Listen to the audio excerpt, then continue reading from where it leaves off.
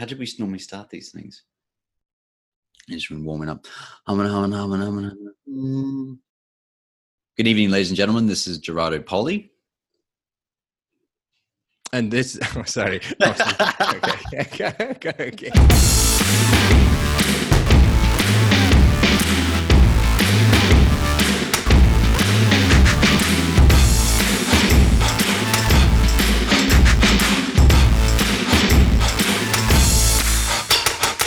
One of the best bits of advice I've ever received was to find good mentors and to learn from them. Trusted people who have already done what you're trying to do now. I've been fortunate throughout my career to have some fantastic mentors to help guide me, but I realized that they'd be hard to find and also hard to commit the time to one. This is why we've gathered some of the best minds from the veterinary world and squeezed them for their wisdom so that you don't have to learn the hard way. With the help of our guests, we flip the veterinary profession on its back and explore its soft underbelly to find the tips, tools, and inspiration that you'll need to build the career that you've always wanted. I'm Gerardo Poli. I'm Hubert Hemstra, and this is the Vet Vault.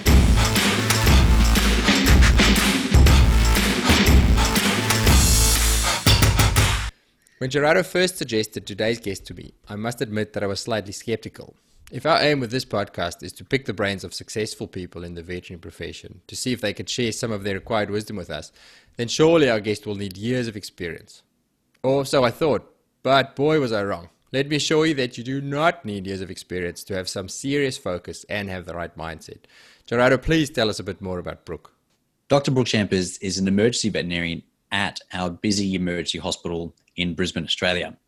A career that she chose very deliberately and pursues with passion and positivity despite all of its challenges. She shares her challenges and what she is learning on her very popular Instagram account, Dr_Brooke, inspiring and helping thousands of others in the process. What I found very valuable about Brooke's post and about this conversation is that unlike more experienced vets, she's not looking back at the challenges that face recent graduates through the mist of time and with the benefit of hindsight like we do a little bit. She's facing them right now. So she has to learn and apply strategies to solve these problems on a daily basis. And she has some great strategies to share with us. We talk about getting your attitude right to work undesirable shifts, practicing and projecting in confidence when you're not feeling all that confident, how to deal with being a fresh-faced vet. In other words, how to ensure that clients take you seriously if you're looking very young, and how to improve your communication skills. Brooke gives advice on picking and pursuing your dream job with tips on how to get that all-important foot in the door. No discussion about emergency work is complete or would be complete without stories of triumph and failure and how to deal with the demands of a job that can be very stressful. We'll discuss some great ideas on how to keep your mind fit to fight another day. We'll delve a bit into the world of social media that Brooke finds herself in, the how, the good, and the bad. So, whether you're a young vet sharing the same struggles as Brooke or a jaded old-timer like Gerardo, this conversation is guaranteed to motivate and inspire. Please enjoy, and don't forget to stay tuned for our bonus section at the end of the episode. Hi, everyone. Thank you for joining us again. Fairly excited today. Our guest today is someone from within, actually, our hospital at Animal Emergency Service in Brisbane. She is someone who has shown a lot of dedication and demonstrated incredible commitment and effort to enter the field of emergency and critical care straight from university. So she'll have a lot of hints and tips, but I suppose what's more powerful than hints and tips is strategies and things that she's learned along the way. So Dr. Brooke Schampers will share with us any insights she has for those wanting to enter more specialized fields of veterinary medicine. Hi, Brooke. Hi, Gerardo. Lovely to meet you. Hubert here. Hi, thank you so much for inviting me. It's a pleasure. I can't wait to dig a little bit deeper into the life of Dr. Brooke. So just to clarify, I don't actually know this, but to clarify for the listeners, you guys actually work together in the same clinic? We do. Dr. Gerardo mentored me basically since I was in third year of vet school. And then it was probably fifth year, I started bugging him for a job and an internship. And then he's trained me throughout the internship and continuing education, along with a lot of the other senior vets in the hospital. So, and now we Awesome. work together. Yeah, Awesome. it's great. So just to clarify, Brooke, this is a safe space. You don't have to do what Gerardo says during this. In fact, there's hopefully there'll be thousands, if not millions, of people listening to this. So if you want to get a message out there, if you want somebody to come and rescue you, just blink twice, and we'll send somebody. Are we gonna kill the audio, the video here, so the audience can't see my death stares when Brooke starts talking about a sensitive topic? I can't see if Brooke's blinking or just crying. I think it's just crying. Oh, cool. All good. So did you guys spend we're recording this episode just after New Year's, early in the New Year. So did you guys spend Christmas and New Year's together, working happily together? We spent Christmas and New Year's Day together. Yeah.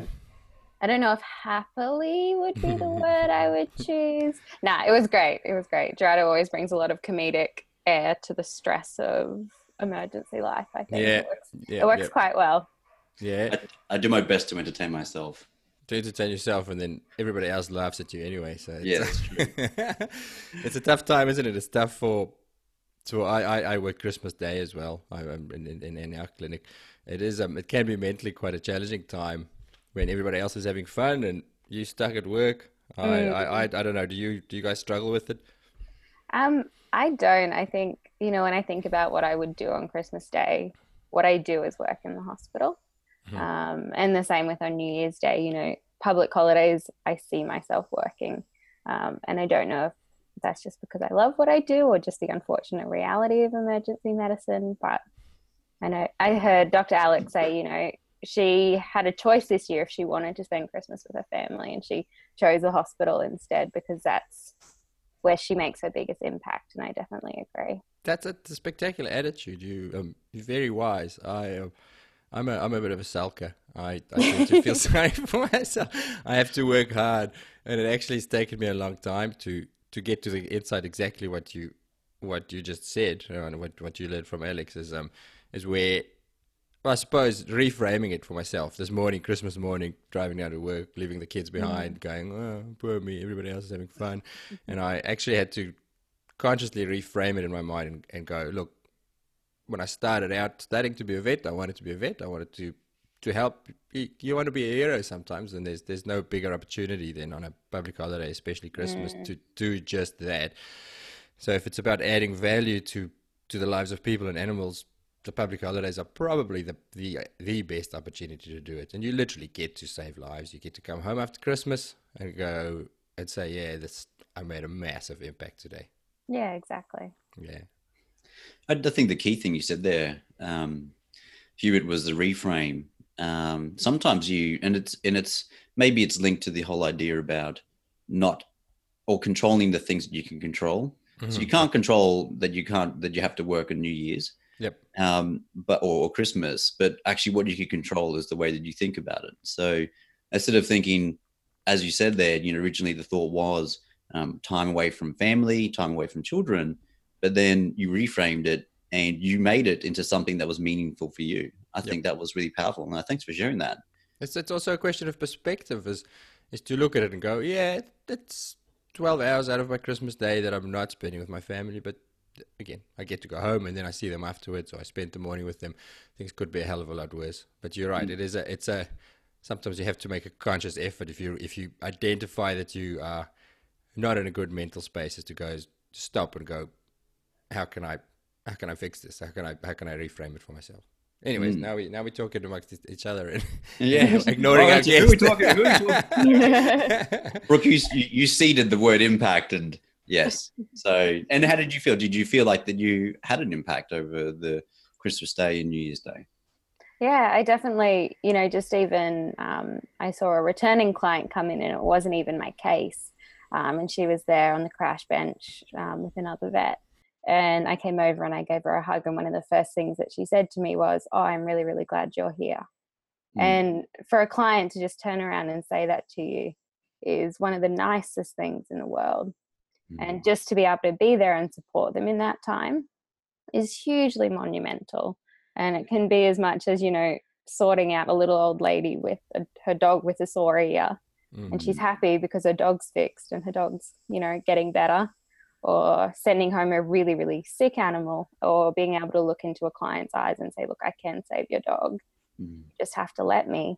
Yeah. And that's, massive, massive thing. And I think that's important what you said there. It doesn't always have to be just the big life-saving things. The little things, I think we all underestimate how much people worry about it and what a relief. Even the things that we sometimes think, what a stupid waste of my time on Christmas Day. So it could have waited. That client's very worried, and you make their day by giving them, if nothing else, peace of mind sometimes. Yeah, exactly. And it's what's an emergency in the owner's mind, not what's an emergency in our mind as well, which I think we have to remember sometimes. Exactly. And also the impact we have on the pets, right? Sore ear. Well, for New Year's, at New Year's, I treated a dog which had a single ear infection, but it was incredibly painful. It had severe pus coming out of it and things. And we made a big impact on that particular dog on that day. So impact for the pets as well. So, absolutely. Yeah. Right. Are you gonna start today, Gerardo? Or do you want, I've got questions lined up for Brooke. You go for it. Okay, Brooke. I to try get a bit of a grip on who you are and what you do. I've been looking through your Instagram photos. That's obviously the easiest place to find. It's a great little account. Well, not that little. What's it? 15,000 plus people. But what strikes me is, you look super young. You look very, let's say, fresh-faced. That might just be because I'm old. And from talking to other vets and listening on chat groups and that, I often find that it can be a concern for young vets. It can be a problem where they struggle with not looking young, and clients not necessarily even realizing that they're vets. Do you struggle with that? Is it something that you deal with sometimes? And if you do you have any solutions or workabouts or any tips for other young vets coming into it? How do you deal with it? Yeah, definitely. I think, I'm just turning 24 next week. And I think going into a consult room, I don't set myself up for failure. I don't set myself up for people to just look at me and think I'm just a young person. And I don't let myself become confused with being a nurse or a receptionist or anything like that. So I always make sure that I wear my name badge. I walk in and I introduce myself as Dr. Brooke. And then I usually shake a client's hand and I set that authority in the room straight away. So I don't let myself be put in a situation where I can be perceived as young and I guess less knowledgeable than what an older vet would be. And I think that's a really, really important thing, that you set up that expectation when you walk into a consult room, because as soon as you've dispelled that myth, you earn a client's trust almost immediately, or at least the starting of building a trusting relationship with them. Absolutely. Okay, that's very, very valuable. It's communication, isn't it? It's communication and first impressions. Definitely. I've got a keen interest now in consult mentoring and consult formats, and what Brooke said there is critical. It's critical for new graduates or for young appearing, maybe there's a bit of envy coming into my voice there, young appearing veterinarians. But I'm sure Huber's incredibly envious. But yeah, setting I suppose the expectation, but also setting the scene, setting the stage. That I suppose who you are and what your role is in this upcoming interaction with them. So then, yeah, I suppose I'm going over the same thing that Brooke said, only because that's really critical, and that would be one of the key things that I would think new graduates or vet students would take from this is really got to set that scene, not with an aggressive authority, but it's clear, confident, and just connected sort of interaction, saying, "My name is Gerardo, and I'm your veterinarian tonight." Yeah, and I don't know whether it's an issue as well coming out of university. Maybe when you've just graduated, you don't have that self-confidence yet, even though you've earned the piece of paper that says you're a doctor. Whether a lot of, younger veterinarians still don't have that confidence within themselves to kind of announce it to the world. And it's when you introduce yourself to a client as a doctor. It's not being conceited or up yourself or anything like that to say, look, I'm Dr. Brooke. Yeah. But you just say it with a smile on your face, just so that they know who you are. And that's the biggest thing, because you're going to be the person treating their pet, and you want them to know that you're the vet, not the nurse treating their patient. And look, it is hard. You come out and you are probably, no, not probably, I certainly was. You're scared and you're a little bit nervous initially, and you walk in there maybe not feeling the most confident, but you've got to practice looking the part. And I think maybe that's the key. Maybe you need to, well, if you don't have it naturally, it's practice. In the evenings, stand in front of the mirror and say, "Hi, I'm Doctor whoever," and actually just get at least that impression of confidence instilled in you, so you can portray it on the day. I think that's important, practicing confidence as well, because there are times where you have no idea what's going on with their patient, but you can't let them know that, because you need to do more tests to be able to find out what's going on. You might not know initially, but you still have to project this air of, look, I don't know exactly what's going on, but I know what I need to do to find out. Absolutely. And it is all about that projecting confidence, even when you're a little bit scared about what's going on with the patient. And, it all does tie into that. Would you feel that maybe confidence is something that you project, but it really starts somewhere deeper? It starts deeper than just the feeling that I need to be confident. But in order to feel confident, then you either get that through competence, right, where you've done it over and over again. Like Hubert said, you practice in the mirror your intro.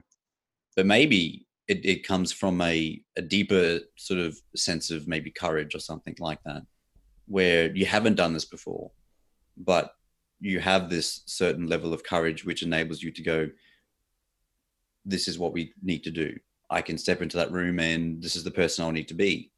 Or, have that courage to be honest and open about the situation with the client, so that they can see that you are there to help. I don't know. What's your thoughts on that?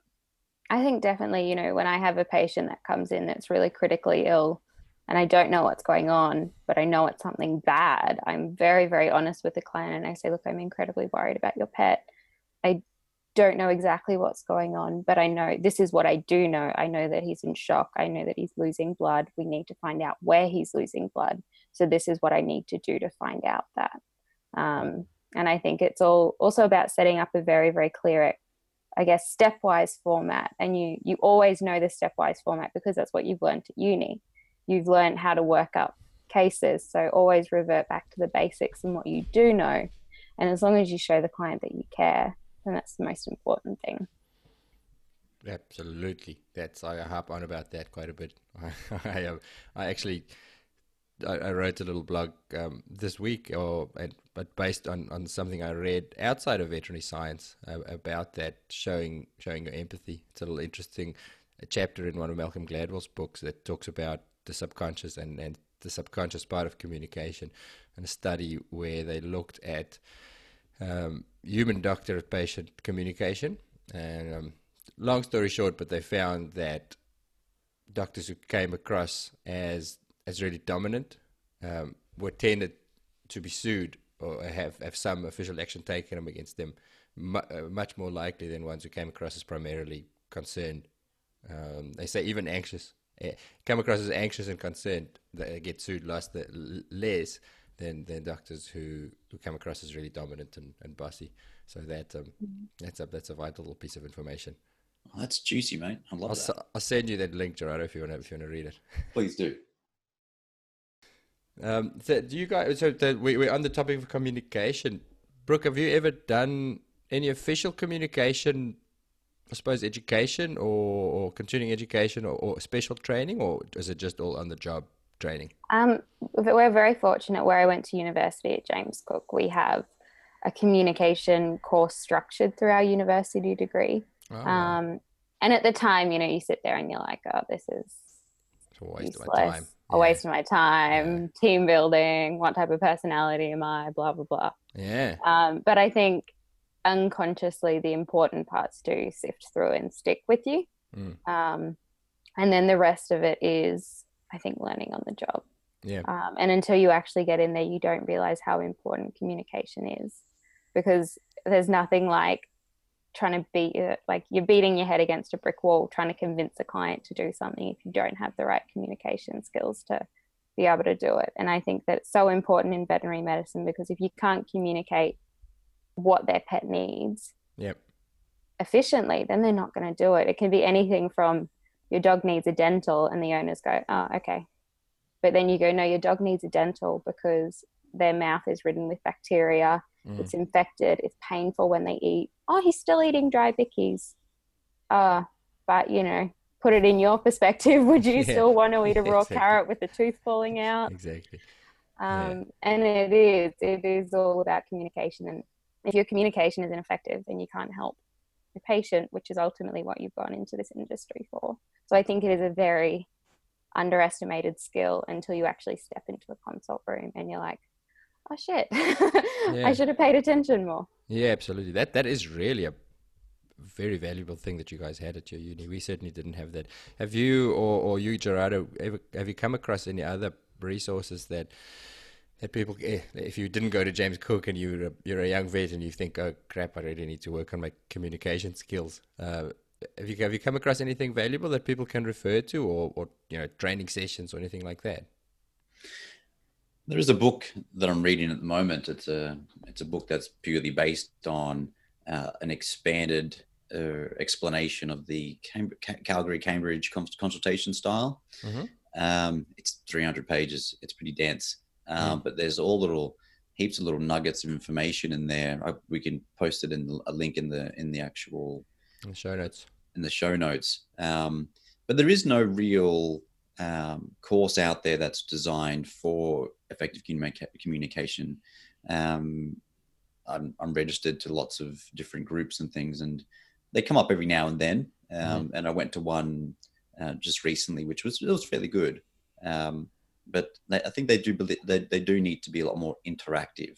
And it's one thing reading something, and it's another actually practicing it and being evaluated and getting feedback on your own work. I think it comes down to, if you're a new graduate, then have the ideas of what you know to be an effective communication or consultation style, then reflect.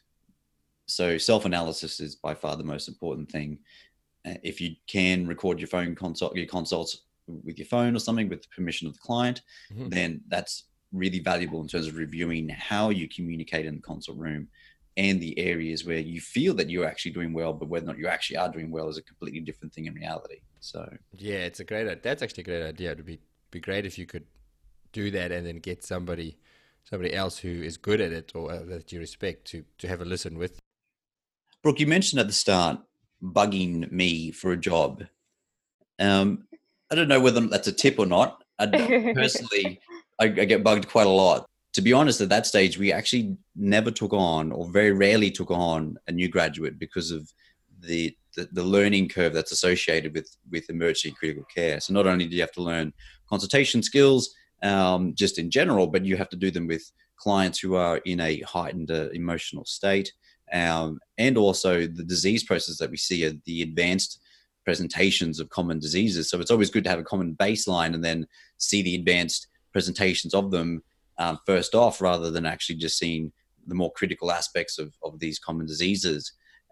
So, and you said that you bugged me. Is that a gem of advice that you kind of seeded there, or what's your thoughts?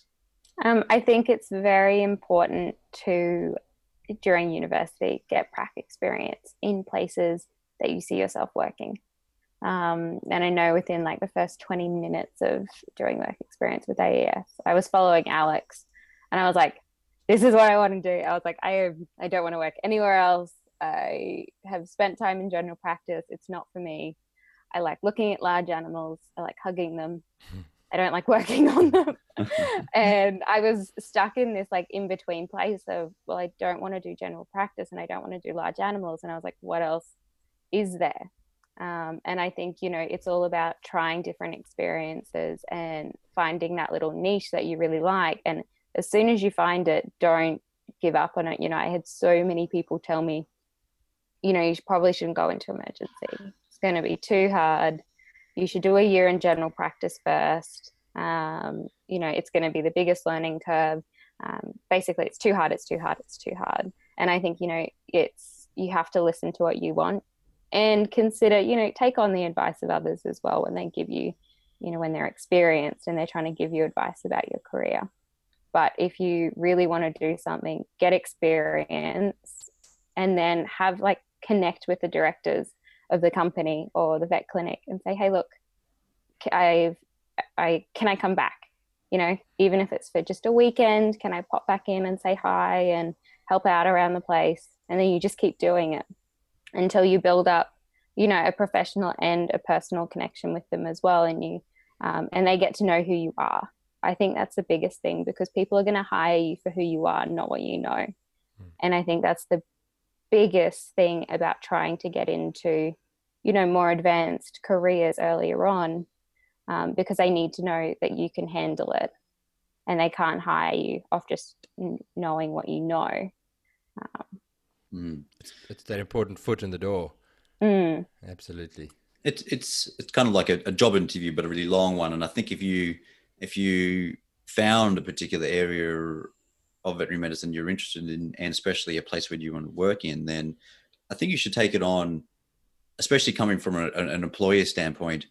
You really need to take it on like as if every time you're there, you have to demonstrate what you're capable of. And essentially this is the longest job interview that you're ever going to have, because every time you rock up, you're going to make sure that you present yourself like as if you were in a job interview. But also at the same time, I think that if you're there, then you really should consider and think about the culture of the practice, the support structures that are there in order to try and assist you when you transition into that hospital. So it should be a job interview from both ways. Yeah. Your story worked out well, Brooke, but I think possibly in a different emergency practice that didn't offer the support, it might have been a total disaster. But I mean, I did a lot of prac work in other emergency hospitals, and we still saw cool cases, but the difference was it was one vet by themselves, sole charge overnight. And I was there as a student in fifth year, and I almost ended up being a second vet to assist. Yeah. And I was like, no way. And I remember just thinking back to a case at AES when I was like in the middle of this crashing patient at this other practice. And I was like, there were 4 vets around a single ultrasound exam. Yeah. And they were all just sitting there looking at this ultrasound being like, is that a foreign body? Is that not a foreign body? Should we cut? Should we not cut? And you had like everyone just there to support you to make that decision, because it wasn't a clear, straightforward case. And then that's something that you do see every single day at AES. Like I remember we had a really crashing patient, had a pericardial effusion, and everybody dropped what they were doing. Yeah. Someone was, doing a pericardiocentesis. Someone was grabbing blood from the blood bank. There were 3 people trying to get IVs in. Everyone was monitoring the vitals. And like, if you were in any other practice, sure, you'd probably still be able to save the patient, but you'd be doing it by yourself, and it would be so much harder. And I think that was a big thing that really attracted me to AES, is the amount of support that you have, which is really important, because you know that you're going to be dealing with incredibly sick patients, and what you need is support, especially as a new graduate. Sounds like you're going to be getting lots of job applications, Gerard. Don't worry, I get a lot of them through Instagram. But maybe the whole idea there, Brooke, is actually you set yourself up for success, right? You had a career that you wanted to enter, and you presented yourself in a way that was, I suppose, as an employer, like a good candidate to employ. But then you also then picked a practice or picked a hospital where you knew that you would have support, you knew you would have the backup. So in a way, you had an outcome, right? The outcome was being an emergency clinician. But in order to get there, you set yourself up for success by being the person you needed to be. So you set your own intentions, but also at the same time, you picked an environment which was conducive for that. Exactly. I think, working at AES definitely wasn't an accident and it definitely wasn't luck. It was very, very strategic. I think planning early on. And as you said, setting yourself up for success is a big thing. There's something I'll add again from an employer's perspective. Um, I'm dealing with a new graduate through the new grad program at the moment, and she's job hunting. And I gave her advice the other day that I think people should keep in mind. She's looking for job ads. She was looking for clinics that are advertising for new vets. And I did say to her, certainly in my personal experience, sometimes I won't have an ad out for vets, but in the back of my mind, I'm thinking, I could probably do with somebody else. So it's worthwhile when you are job hunting, to pick the clinics you really want to work at, even if they're not advertising, to contact them and say, And look, ask them. I am looking, and then don't be disheartened if it's a no the first time. 6 months later, say again, hey, I'm still would love to work for you, even if it's just weekends, as you say. Just get that foot in the door. Bug them politely is probably not bad advice, because very often they just wouldn't have gotten. It's a big mission to advertise for vets and employ vets, and if one who's clearly enthusiastic and really wants to do what you do at your clinic, if they fall into your lap, it's very tempting as an employer to just say, yeah, okay, why not, come give it a try. Yeah, totally. Quite frequently we'll get emails of resumes coming through, and we will seriously consider those because they've taken the step themselves. Yep. They've shown the initiative to reach out.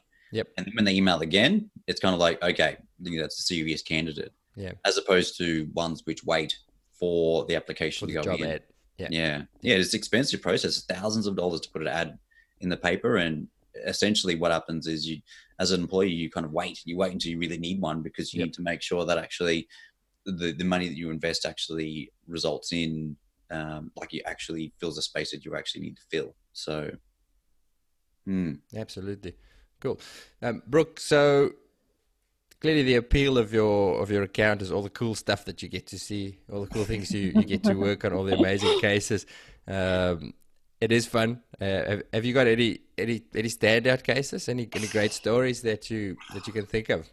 I know Gerardo and I had one this year. The dog's name was Wookie, and it was a dog attack, and it walked in at, I think, 9 p.m. It had a massive bulge in its side, and it was rushed straight out the back. Dog walked out, all its vitals were relatively stable. It was just incredibly sore and painful. I'd already admitted another 2 dog attacks by then, like prior to that evening. So I knew that I had, already 5 hours of surgery ahead of me. And I walked into the consult room and I was chatting to the client, and she was like, "Oh, do you think it could wait till tomorrow?" And I said, "Look, I don't think so, because I think your dog's intestines are sitting under its skin." And she was like, "Oh, okay. Well, we better do surgery tonight then." And I was like, I think that's a great idea. And then it hit, and then we stabilized it. I did my other surgeries. We did the diagnostics on Wookie, and sure enough, we took an X-ray and you could see the intestines clear as day, just sitting there. Yeah. And I remember I texted Alex. It would have been like 2 a.m. And I was like, "Are you awake?" And she was like, "What do you need?" I was like, "I need help." I am now. I was like, "I need a lot of help." And she was like, "I'll send Gerardo in." So I like that. I like that. Alex, I need help. All right, I'll send Gerardo. And I just started the surgery by the time Gerardo walked in, and he walked into me like my hand in this dog's abdomen. And I remember I just said, fuck. Yeah. And I just kept saying it because I was looking at this abdominal hernia in this dog. Yep. And I was like, this is insane. I was like, I don't know if I can do this. I just stood there like looking at this dog, and Gerardo came in and he was like, "Okay, what do we got?" And he started stitching this dog up, and I was there assisting. And then the dog's respiratory vitals started to just plummet, and we were like, "What is going on?" And then we looked at the other side of the dog, and it's got a diaphragmatic puncture. Ooh. And we were like, okay, so now we're going to do a thoracotomy. And this was like 7 a.m. in the morning, I think, when we found that out, and we'd been in surgery for about 3 hours already. Jeez. And then at that stage, at the thoracotomy stage, I assisted with that, and then I tapped out to write all my discharge notes for all my other patients that I had in hospital. Because you've got one critical patient, but I had 6 or 7 other admitted. So I tapped out of surgery then, and Gerardo completed the rest of the surgery for me. And just, we were so sure that this dog would go into SIRS, like with the amount of puncture wounds and trauma that it had. And we were all just sitting there like waiting for her to crash and burn, because I was so scared for her. But no, 6 hours after surgery, she was up and walking. She went home 3 days later and just did not look back. And she was the toughest dog I've ever met. But it was also probably the most draining experience that I had. And I think it took me nearly a month to like emotionally recuperate after that. Because when you put your heart and soul into a single patient, it's exhausting. But like, the owners gave me hugs and they thanked me for saving their dog's life. And, like that's what you do in emergency, and that's what you live for. And that's brilliant, isn't it? Has to be one of my standout cases for the year. Yeah. That's brilliant.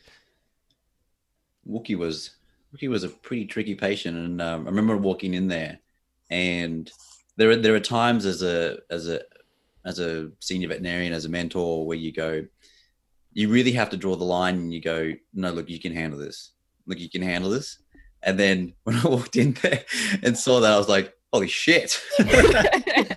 I'll need your help with this one. That was a team effort. Yeah, there's no way that it was very clear very quickly that there's nothing that not even like myself could do that. It was literally a big tear, which went from, it incorporated half of the diaphragm, pulled off its epaxial muscles, and it literally tore off the muscles of the back all the way down past the kidney, tore off the muscle of the spine. So that was horrendous, actually. Wow. Actually, you should put the highlights in your Instagram, so any listeners who want to look at the highlights can look at your Instagram and your highlights, and Wookie will be there. Yeah, absolutely. But I think another important thing that I learned from Wookie's case was, when you get into a tough situation and you're in a clinic that you have support, you draw the line as a first year, and you're like, I need help with this. And I was completely okay with asking for help. And I think that's a big step that new graduates have to get over, is asking for help when they need it. But, she walked in and I was like, I am going to need help with this case. Not just new graduates. If I was in that case, I'd want help, and I've been doing it for 17 years. I'd also love a bit of help with a case like that. And you should never, ever get too self-important to admit that you need a bit of help. Exactly. And I think, it's always, you only disadvantage yourself and your patient when it's a complicated case and you don't ask for help. Yeah, and yourself. Well, that extra stress you put on yourself is not necessary. Just get some help if you can get it. Now, you said something else important there, or something else that I'm curious about. You said it took you a month to recover. What do you do to recover? So you've got a stressful job, like all vets. It's not just emergency. Have you got specific strategies and plans to keep that balance, to keep your mental health intact? I do go to the gym a lot. One, I eat a lot of chocolate on shifts, so I've got to do something to offset that. But two, I find it a really good mental reset. I try to get to the gym between shifts, so I have a sleep, I wake up, I reset, and then I go back to work. I think that's a big thing. Also, making the effort to catch up with friends. When you're doing shift work, it's very easy to just get into this sleep pattern. You sit at home in the dark, you watch Netflix, you don't move. Yep. And I think, making the effort to have personal connections with people and say, hey, can we just catch up for a movie or a glass of wine or something like that, was a huge help.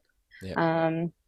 And I think the other the other thing was I had to have a huge like mind shift as well after Wookie's case, because I was like, I had to call in for help, and I was like, I'm glad I did. That was awesome. That was the best thing I could have done.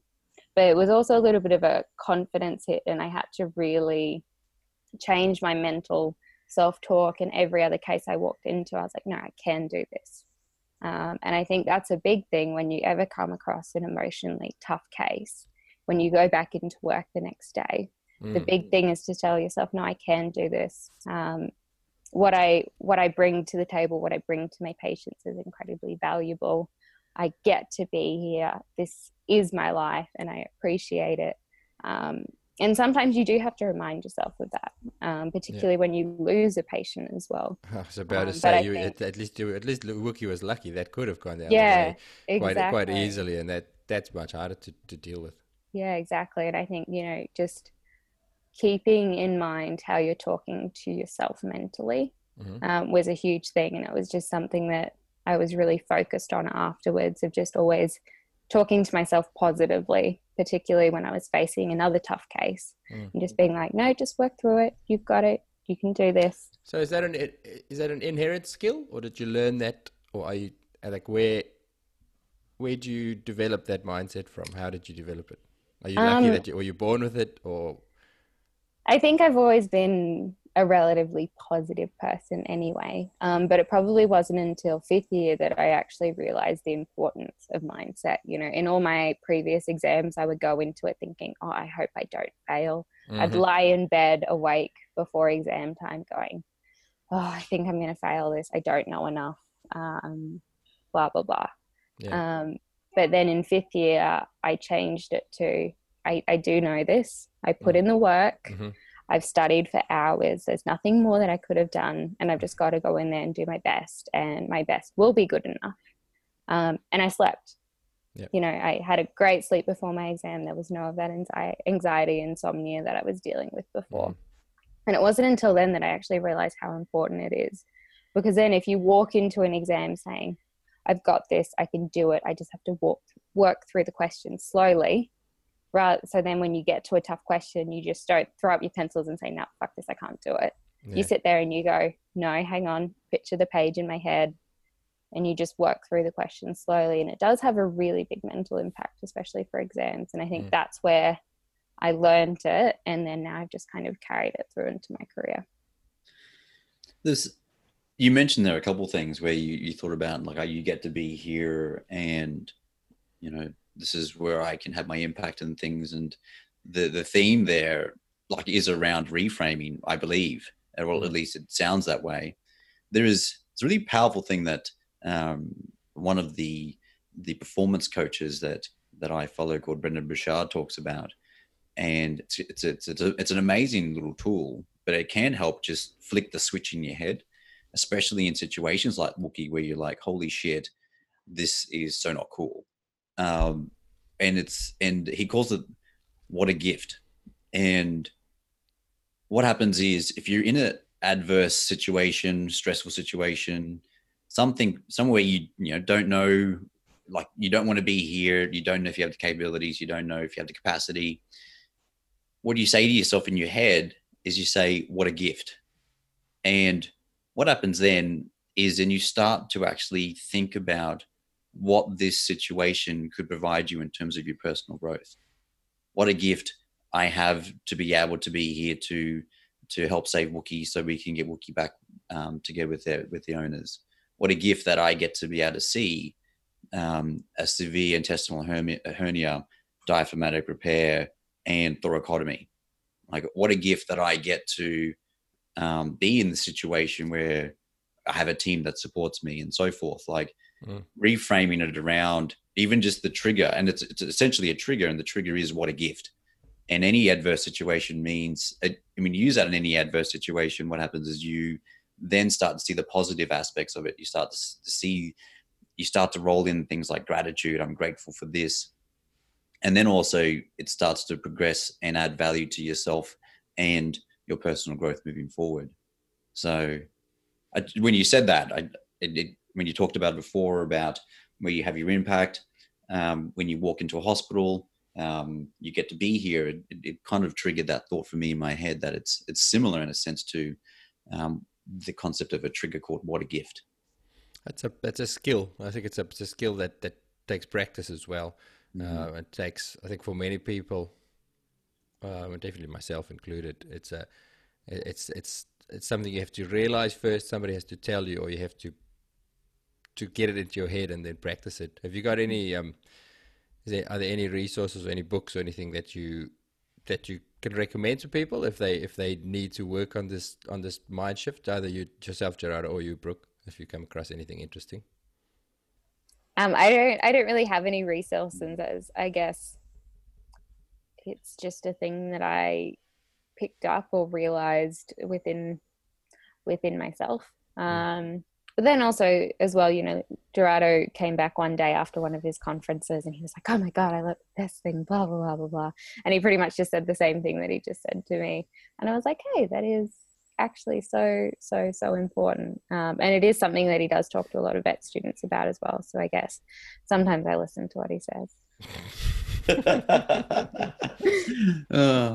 But yeah, we could put some links to some links to suggested books that'd be worth reading. A big one is Mindset by Carol Dweck, and then the other one is High Performance Habits by Brendon Burchard. Two books that I think have really seeded some key concepts in my head around taking control and responsibility, but also the reframing the way you view things. Yeah, the other one that's on the same sort of topic is The Obstacle is the Way by Ryan Holiday. That also talks about as you say, seeing those challenges trying to see them in a much more positive light. So there's a lot out there on this. For me, it was definitely from reading that I really started thinking about this and started making a more conscious effort to change your own mind about things.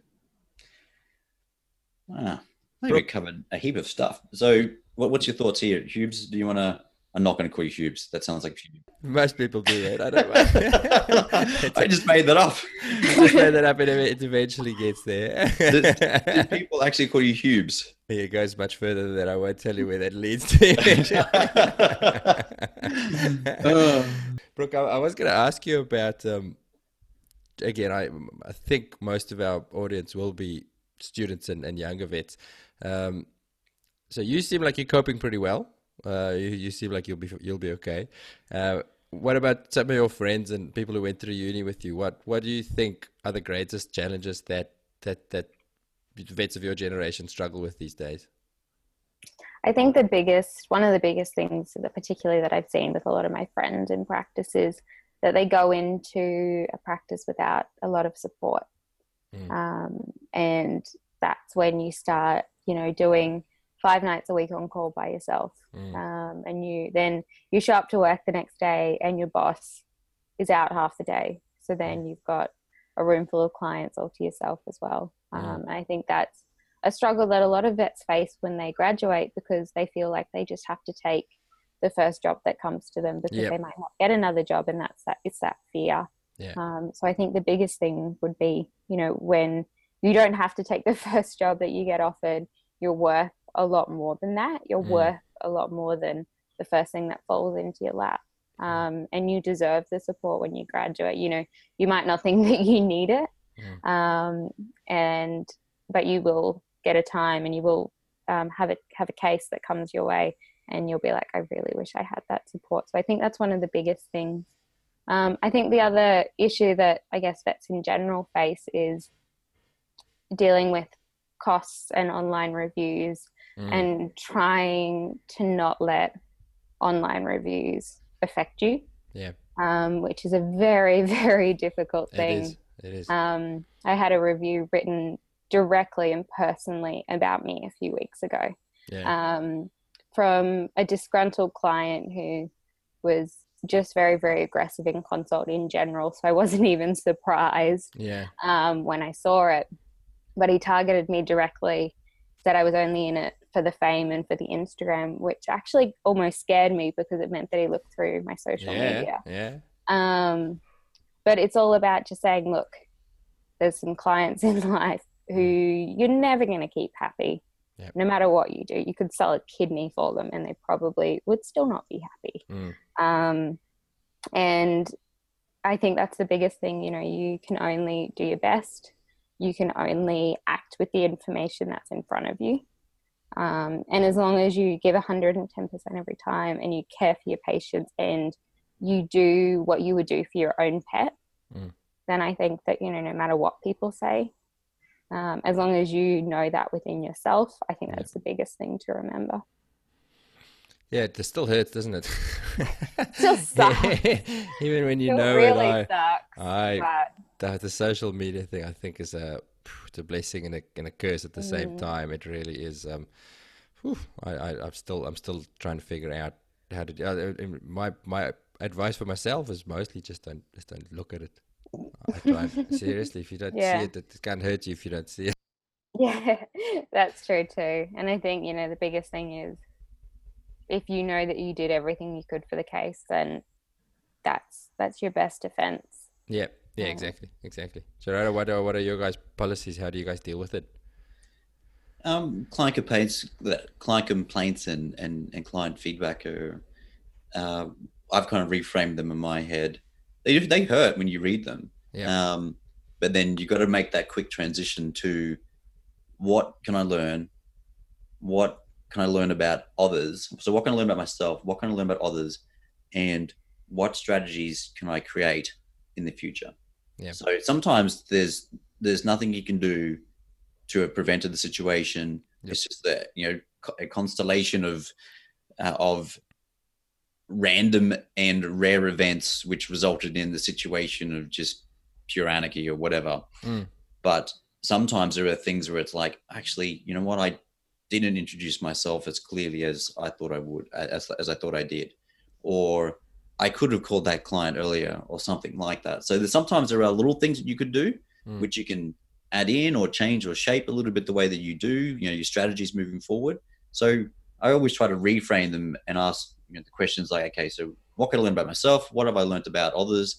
And what can I do next time? So, and then from there, what happens, you slowly etch away and the feedback you get comes like almost like what a gift.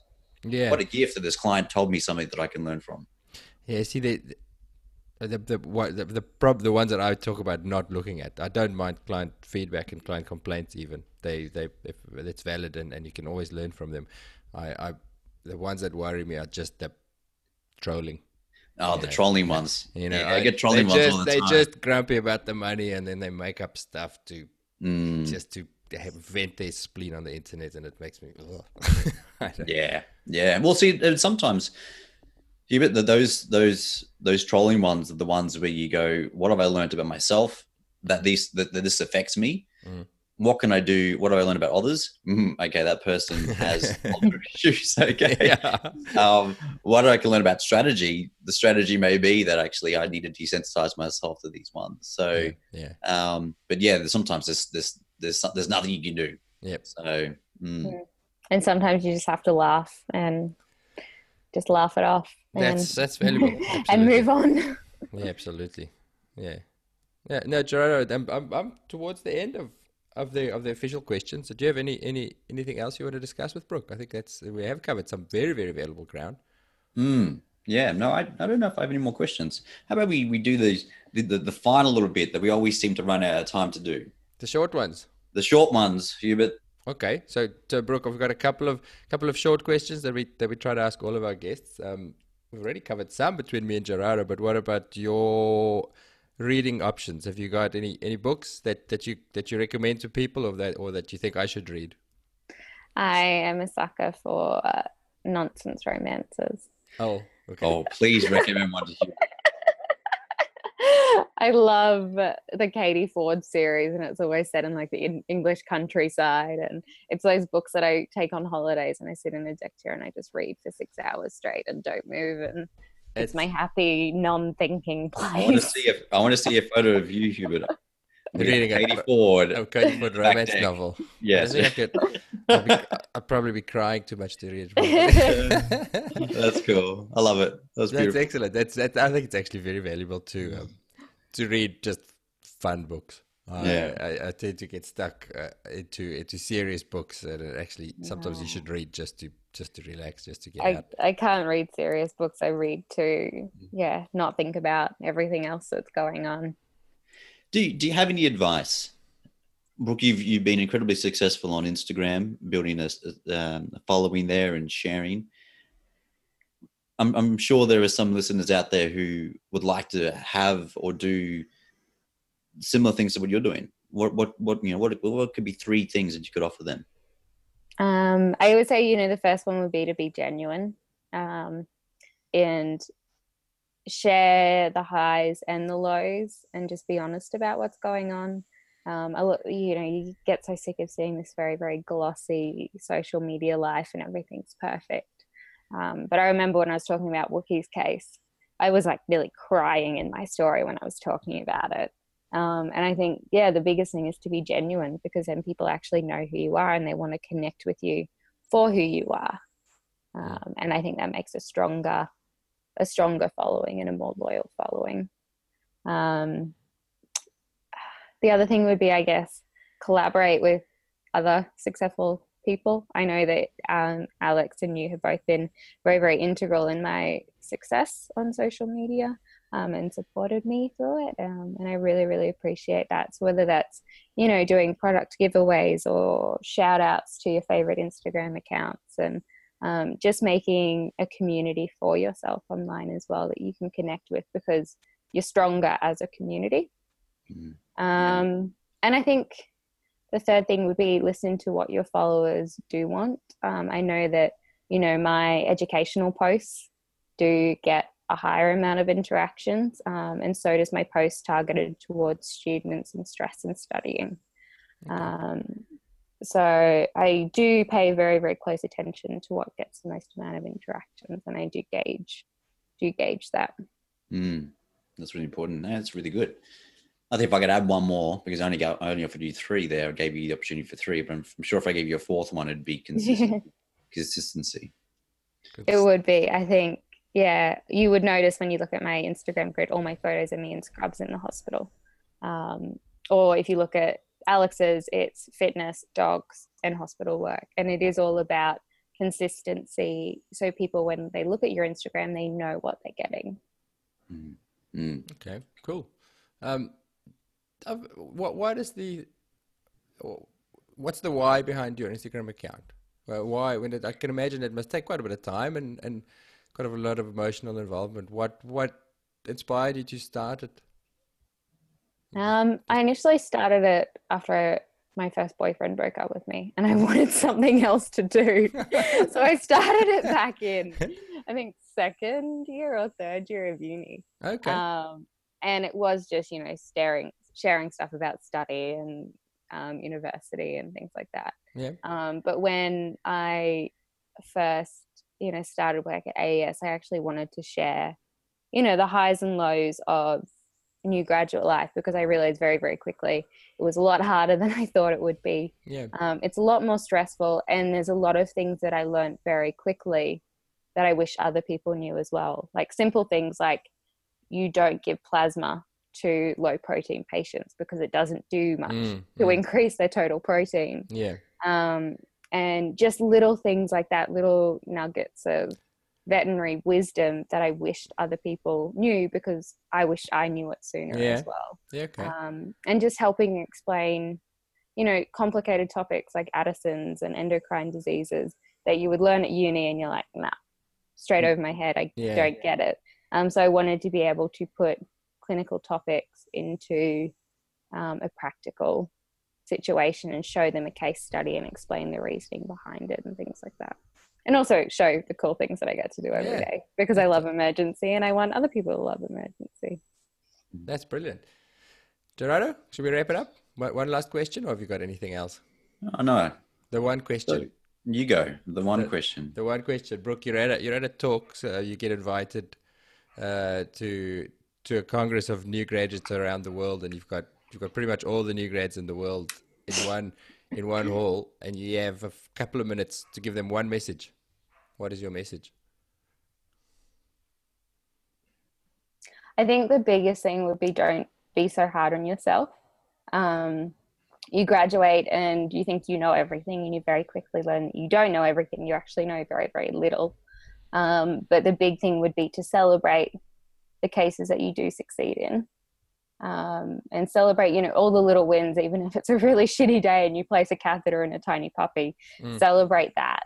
And then, on the really, really tough cases, just remind yourself that you did the best you can, and look back and say, maybe I would have done this or this differently. And if you do something wrong, learn from it, because you owe your patient that much, and you owe your next patient that much. But then at the same time, actually enjoy what you get to do every day, and seize that moment. If there's a cute puppy out the back, stop and hug it. We get so caught up with going from consult to consult and typing up our medical records. And you will always find me in a cage with a dog. Yeah. One of my managers said, I think you need to be more productive at work. And I was like, and I did become more productive, but I still didn't sacrifice that time to sit with patients, and because that's what you're in the job for. So I think, you just need to remind yourself why you do it. Couldn't agree more. I think that's a great place to wrap it up. Yes, awesome. Thank you so much for your time, Brooke. Gerardo? Yeah, exactly. I was about to say exactly what you said. Okay, Gerard. So thank you very much, Brooke. And for anyone who doesn't follow Brooke on Instagram, her name is Dr_Brooke, Brooke. So there's heaps of stories from our hospital, heaps of helpful strategies to cope with being a student and being a new grad, lots of advice, and just amazing content. That's great. So have a look there. There's also be highlights regarding our Wookiee case. So you'll be able to see kind of what happened there. And overall, thank you very much, Brooke, for joining us and sharing a lot of things that helped you succeed and progress down the career pathway that you have and are doing so well in. So thank you. Thanks for having me. We'll see you next time.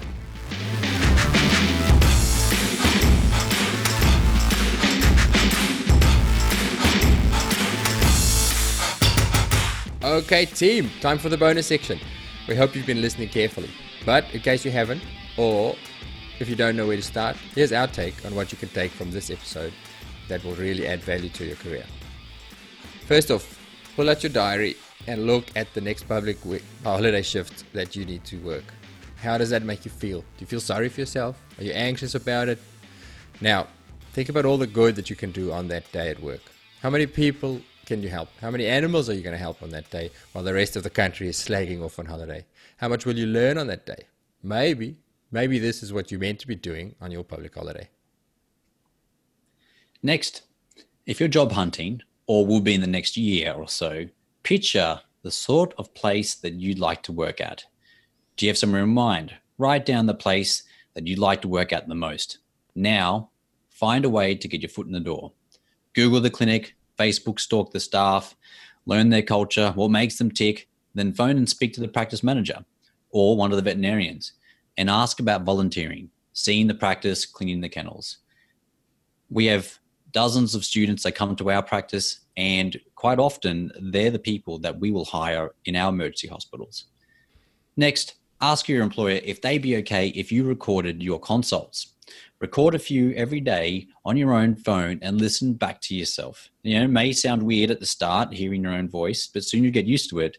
But there's so much value to be had there. So get someone whose opinion you respect to have a listen to and get them to give you some feedback. Did you introduce yourself properly? Did you sound confident? What can you improve upon? How could you deliver the information that you need to deliver in a way that is effective and has the desired outcome? Think back to the last negative experience that you had at work or in your private life, when something didn't go the way you planned, or when you had some negative feedback. Try to remember what your thoughts were at the time. Did you feel like you were worthless or an idiot? Did you get defensive? Or did you feel like life was unfair and that you were the innocent victim? Now, try to reframe that situation. Think back to that day. What did you learn from it? What about that situation can you be grateful for? What can you do next time to prevent a similar situation? Or, if you couldn't have prevented it, how will you think differently about it next time? Now, next time that you're at work, pick an animal to be your cuddle victim for the day. When you feel flustered, stressed, angry, tired, go to that animal, take it out the cage, and cuddle it for 2 minutes. It'll change your day.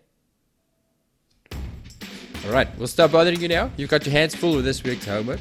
So get off your phone and get out there and start building your dream career. Remember, it's not going to happen by itself. Get your mindset right, set your focus, and take action. We'll see you back here next week.